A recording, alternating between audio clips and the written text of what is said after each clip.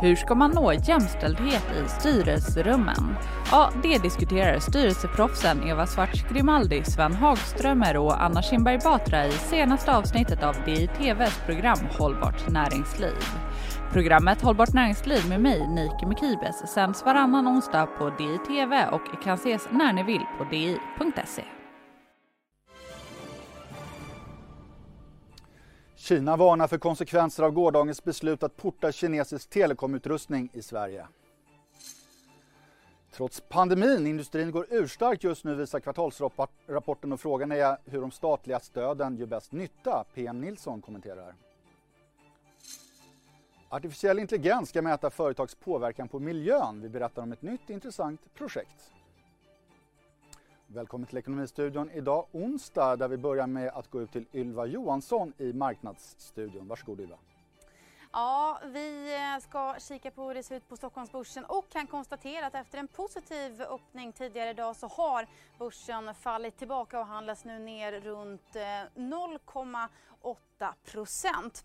Vidare så har ju en hel del bolag lämnat rapporter idag, bland annat då telekombolaget Ericsson som med sin rapport krossar analytikernas förväntningar. Aktien är upp nästan 8% på den rapporten.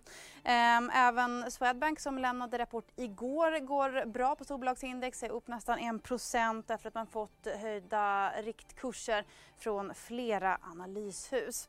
Vidare kan vi också berätta att skogsbolaget Holmen rapporterar ett starkare rörelseresultat än väntat. Värdeförändringarna på skog lyfter vinsten rejält och Holmens aktie handlas upp nästan 4%. Det var några av aktierna på vinnarsidan. Om vi däremot kikar på några av dagens bolag som det gått lite sämre för, så ser vi Assa Abloy som det går sämst för på storbolagsindex, ner nästan 3%. Detta trots att man i sin rapport presenterar ett både resultat och en omsättning som är högre än väntat.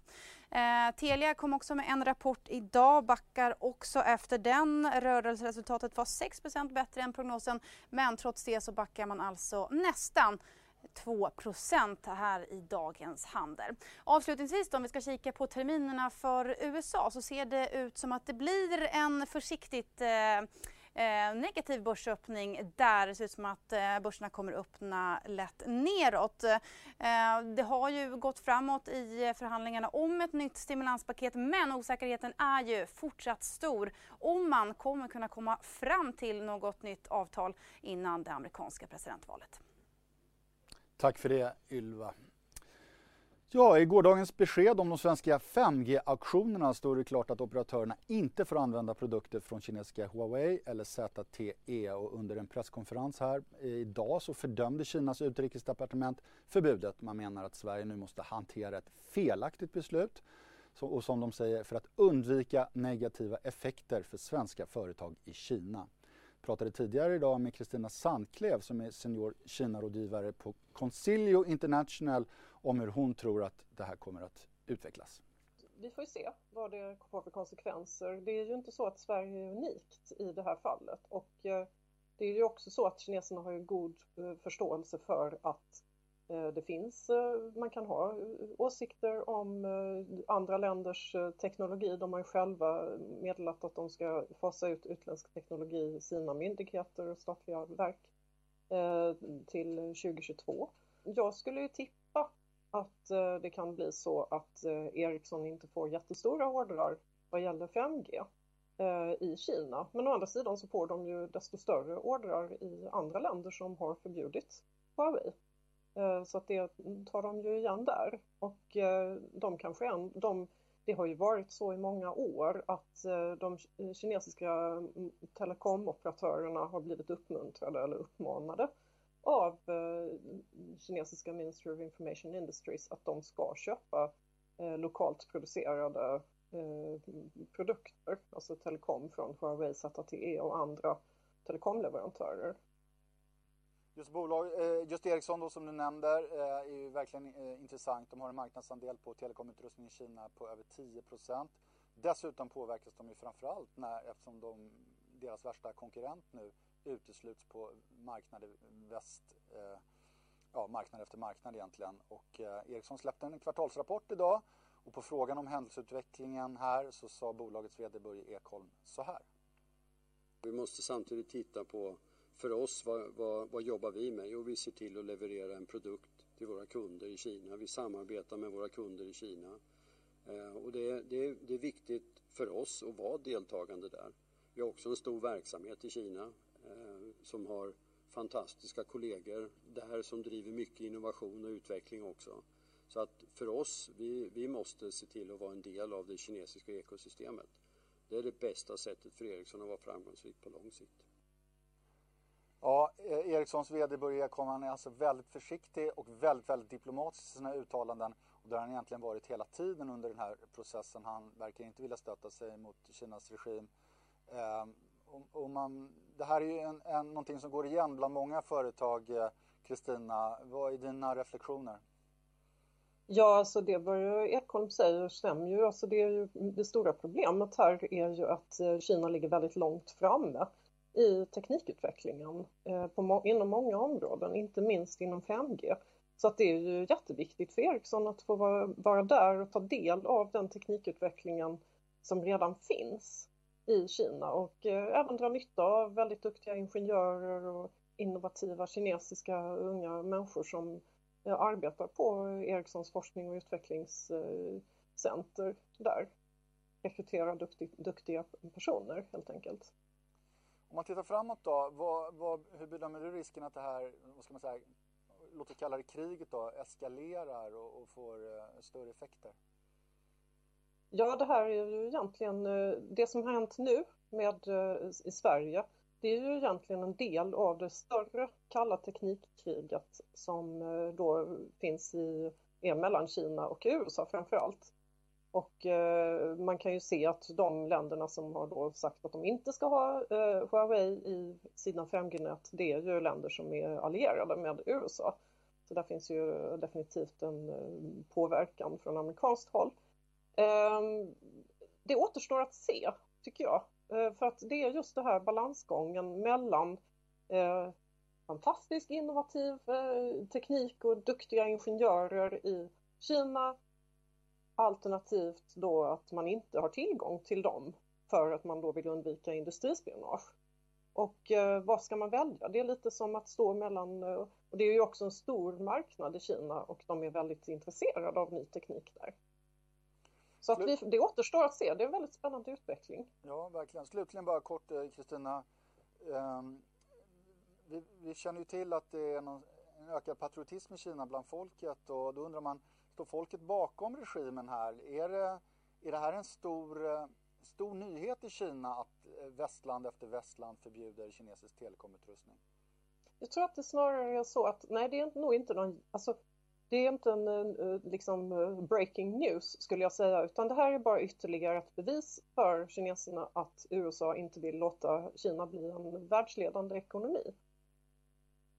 Ja, vi ska fortsätta med gårdagens besked från Post- och telestyrelsen som alltså retat upp den kinesiska regimen. Jag är med mig PM Nilsson nu, chef för ledarredaktionen.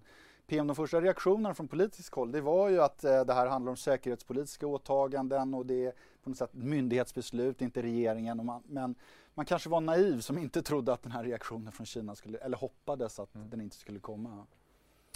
Jag tror att det här på allvar var en av de svåraste och mest intressanta frågorna som Sverige har tagit på länge. Och att man i det längsta ville undvika ett hårt nej. Man letade efter olika sätt. Ett tag såg det ut som att man skulle ta rygg på Storbritannien som sa typ, vi kollar Huaweis utrustning och om det verkar okej så kan vi installera dem. Och sen gick det något år och sen så backade de i somras och sa vi förbjuder Huawei i våra system. Tyskarna står också väger. Och i ena vågskålen så ligger ju relationer med Kina som är jätteviktiga för tysk och svensk och europeisk industri. Och å andra sidan relationen till USA som vi hörde trycker på för att de allierade länderna inte ska ha kinesisk utrustning. Och sen så har vi då de här säkerhetsargumenten som vi inte vet någonting om. Det är omöjligt för oss lekmän att avgöra. Rimligen så är det omöjligt även för specialister att avgöra ifall liksom den själva tekniken är någon slags port för spioner, eller spionage. PTS, Post- och telestyrelsen, gick ju på en indiciekedja på ett intressant sätt som i slutändan handlar om att man inte litar på Kina och på Kinas avsikter. Och det beslutet skulle jag vilja säga kan ju få långtgående konsekvenser. För det har implikationer på så mycket. Kan vi ha KTH-studenter från Kina hur som helst? Kan vi ha dem i vilka miljöer som helst?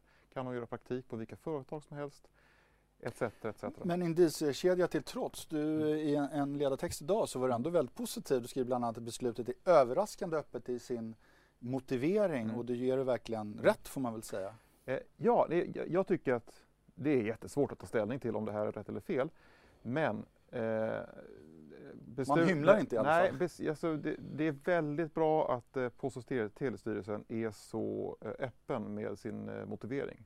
Det är svart på vitt, väldigt brutalt uppriktigt, så förklarar man varför denna typ av kinesisk teknologi kan vara en fara för Sveriges säkerhet. Får det konsekvenser för svenska företag och export, tror du? Det är huvudfrågan nu, när Kina gick ut med det här svaret idag. Det torde vara ganska lätt för Kina att diskvalificera Ericsson från en del av utbyggnaden av deras 5G som något slags svar. Och det är klart att det är inte bra för Ericsson. Nej, så att det kan bli konsekvenser. Däremot att inte köpa våra lastbilar är ju svårare. Men de har ju en väldigt stark konkurrent i Huawei framförallt som kan det här. Återstår att se, som sagt var. Vi ska fortsätta prata med PM Nilsson, men byter helt ämne. Vi är ju mitt inne i en kvartalsrapportsperiod som tydligt visar på att den tydliga trend vi har sett sedan i somras, den fortsätter, nämligen att återhämtningen går ursnabbt i många industrier. Inte minst visar då rapporterna från verkstadsbolag och banker och andra branscher detta. Samtidigt som vi ser att andra näringar som hotell- och besöksnäring fortsatt tufft där, och mycket talar för att de kanske fortsätter få det svårt ett tag. Ja, väldigt tudelad återhämtning, men väldigt stark på vissa områden. Vad är din reflektion? Ja, det ser ut som det här berömda vet för de traditionella verkstadsbolagen i alla fall i Sverige. Och bättre än väntat, snabbare ur krisen än väntat. En fantastisk snabb anpassning måste man säga till de här leveransproblemen. Utom Saab som fortfarande har problem med leveranser av vissa detaljer och rosar runt i marknaden i förrgår. Precis, och den här väldigt tudelade ekonomin, ni uppmärksammar ju det i en ledartext idag som är intressant. Just frågan är då om det motiverar de här otroliga åtgärderna som staten har nu. Nej, man måste komma ur dem så snabbt som möjligt. Du tror det? Ja, man måste avsluta permitteringarna, man måste avsluta det man kallar omställningsstöd eller omsättningsstöd. Och jag tror att Finansdepartementet vill göra det. Då kommer arbetslösheten öka, konkurserna kommer öka, men det är ju en nödvändig process för att ekonomin långsiktigt ska kunna gå vidare. Vi kan ju inte ha det så här att den ekonomiska omvandlingen som det normala som händer under ett normalt år utan pandemi, att det fryses på grund av stöd då till företag som går knackigt. Och pandemin verkar ju ha långsiktiga effekter på en hel del branscher. Där har du kärnfrågan, för motiveringen har varit att det här är bara en tillfällighet. Men menar du att ta hotell och restaurang och resebranschen, det är inte tillfälligt utan det här är en stor omvandling? Det vet vi ju inte, men det ser ju ut som att det här man har gjort på arbetsplatserna i storstäderna, att man har sprängt kontoren och släppt iväg medarbetarna till hemmet, eller får sitta var de vill, kommer vara bestående. De flesta upplever det som en positiv förändring.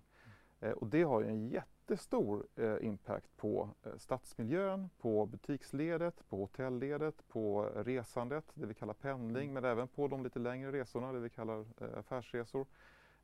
Och man har vant en hel befolkning nu att mötas digitalt. Och de flesta verkar uppskatta det, tycker det är effektivt. Det finns enorma effektiviseringsmöjligheter här. Och det kommer att vara beständigt. Och det kommer ändra massa branscher. Och då måste man låta den processen komma igång och gå. Va? Ja, för Sverige har ju faktiskt en fantastisk historik att låta näringslivets omstrukturering ha sin gilla gång. Vi har ju varit erkänt duktiga på det. Men frågan är, kommer vi låta det göra den här gången som du uppenbarligen hoppas? Ja, det måste man göra. Ja, men det måste man göra. Och jag kan inte tänka mig att Finansdepartementet vill någonting annat. Man kommer få investera tungt nu i ökade kostnader för a-kassan. Och sen så är ju ändå incitamenten, det vi kallar arbetslinjen, hyggligt intakta. Och folk kommer strömma över till andra branscher. Stort tack PM Nilsson. Vi ska gå vidare, vi ska prata artificiell intelligens och hur man med hjälp av AI kan mäta företagens påverkan på miljö och hälsa. Anny Nieminen är grundare av The Upright Project som har tagit fram ett nytt mätverktyg.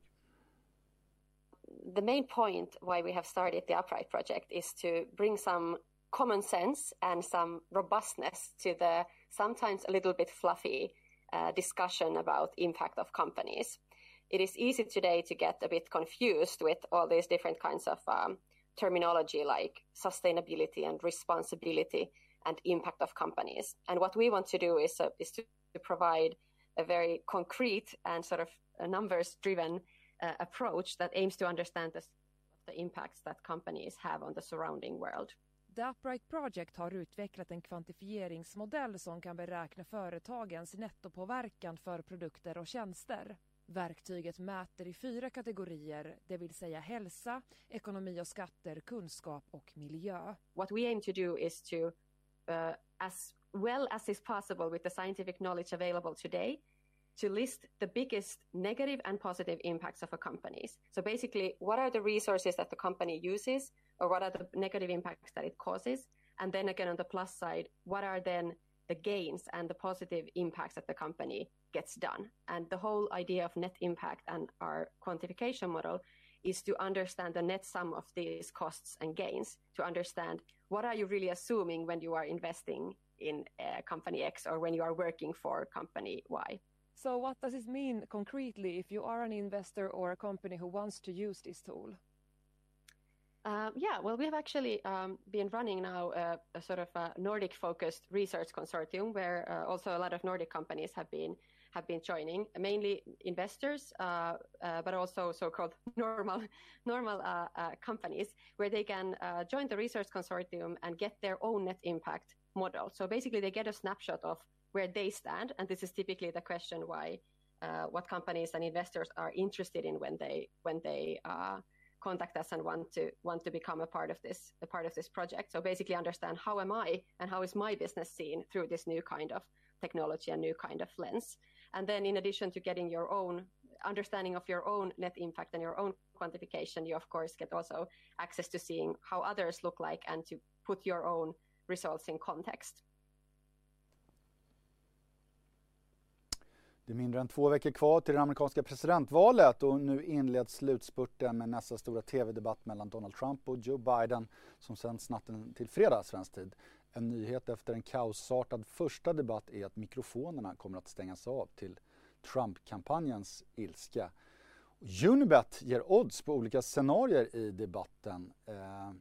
Bland annat handlar det om antalet gånger som Donald Trump säger fake news under debatten. Vi ser att om man säger det under 2,5 gånger så är det bara 1,65 gånger pengarna. Över 2,5 gånger var det 1,65 gånger pengarna. Sen en annan fråga man kan betta på, det är antal gånger som Joe Biden säger clown under debatten. Gör han det mer än 2,5 gånger får man 4 gånger pengarna tillbaka. Inte illa. Men kanske viktigast ändå kan man också sätta pengar på vilken kandidat som helt enkelt vinner presidentvalet. Och där är Joe Biden stor favorit efter opinionsmätningarna. Han står 1,58, Donald Trump 2,45. Det var sista raden och därmed tackar vi också för Ekonomistudion den här onsdagen. Tack för att ni har tittat. 14.30 imorgon tillbaka som vanligt. Hej då.